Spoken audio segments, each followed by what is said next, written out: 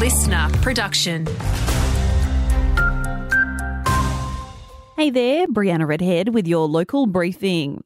After months of anticipation, Indonesia has issued this year's live cattle import permits to Australia. Shipments have now started to leave for Jakarta in what was the latest the permits have ever arrived. Fruit and veggie permits have also started to trickle in.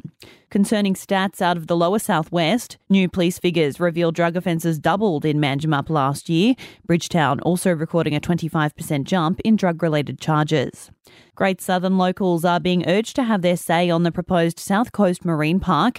Esperance Chamber of Commerce and Industry says a detailed submission will help reviewers make an objective determination.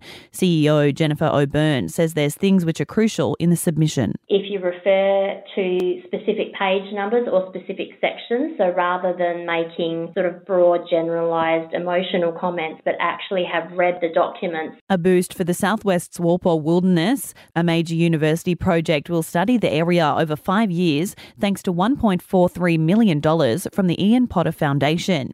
Dunsborough Police are on the lookout for 6 young men who can assist with stealing and trespass inquiries. The group allegedly stole 108 newspapers from the Dunbay Road BP service station before climbing onto the store's roof.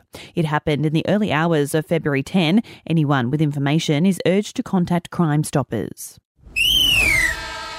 In sport, a Southwest footy star is taking on a new adventure in the big city. Donnybrook's Jess Verbruge set to play in the Waffle W this season after signing for East Perth. The two-time Nola Marino medalist hoping to juggle both leagues, set to play for the Dons in May during a Waffle W bye round. If there's a story you'd like us to consider, send us an email at walocalnews@sca.com.au. Want more local news? Get free breaking news about our community. Download the Listener app, search for your area and subscribe now.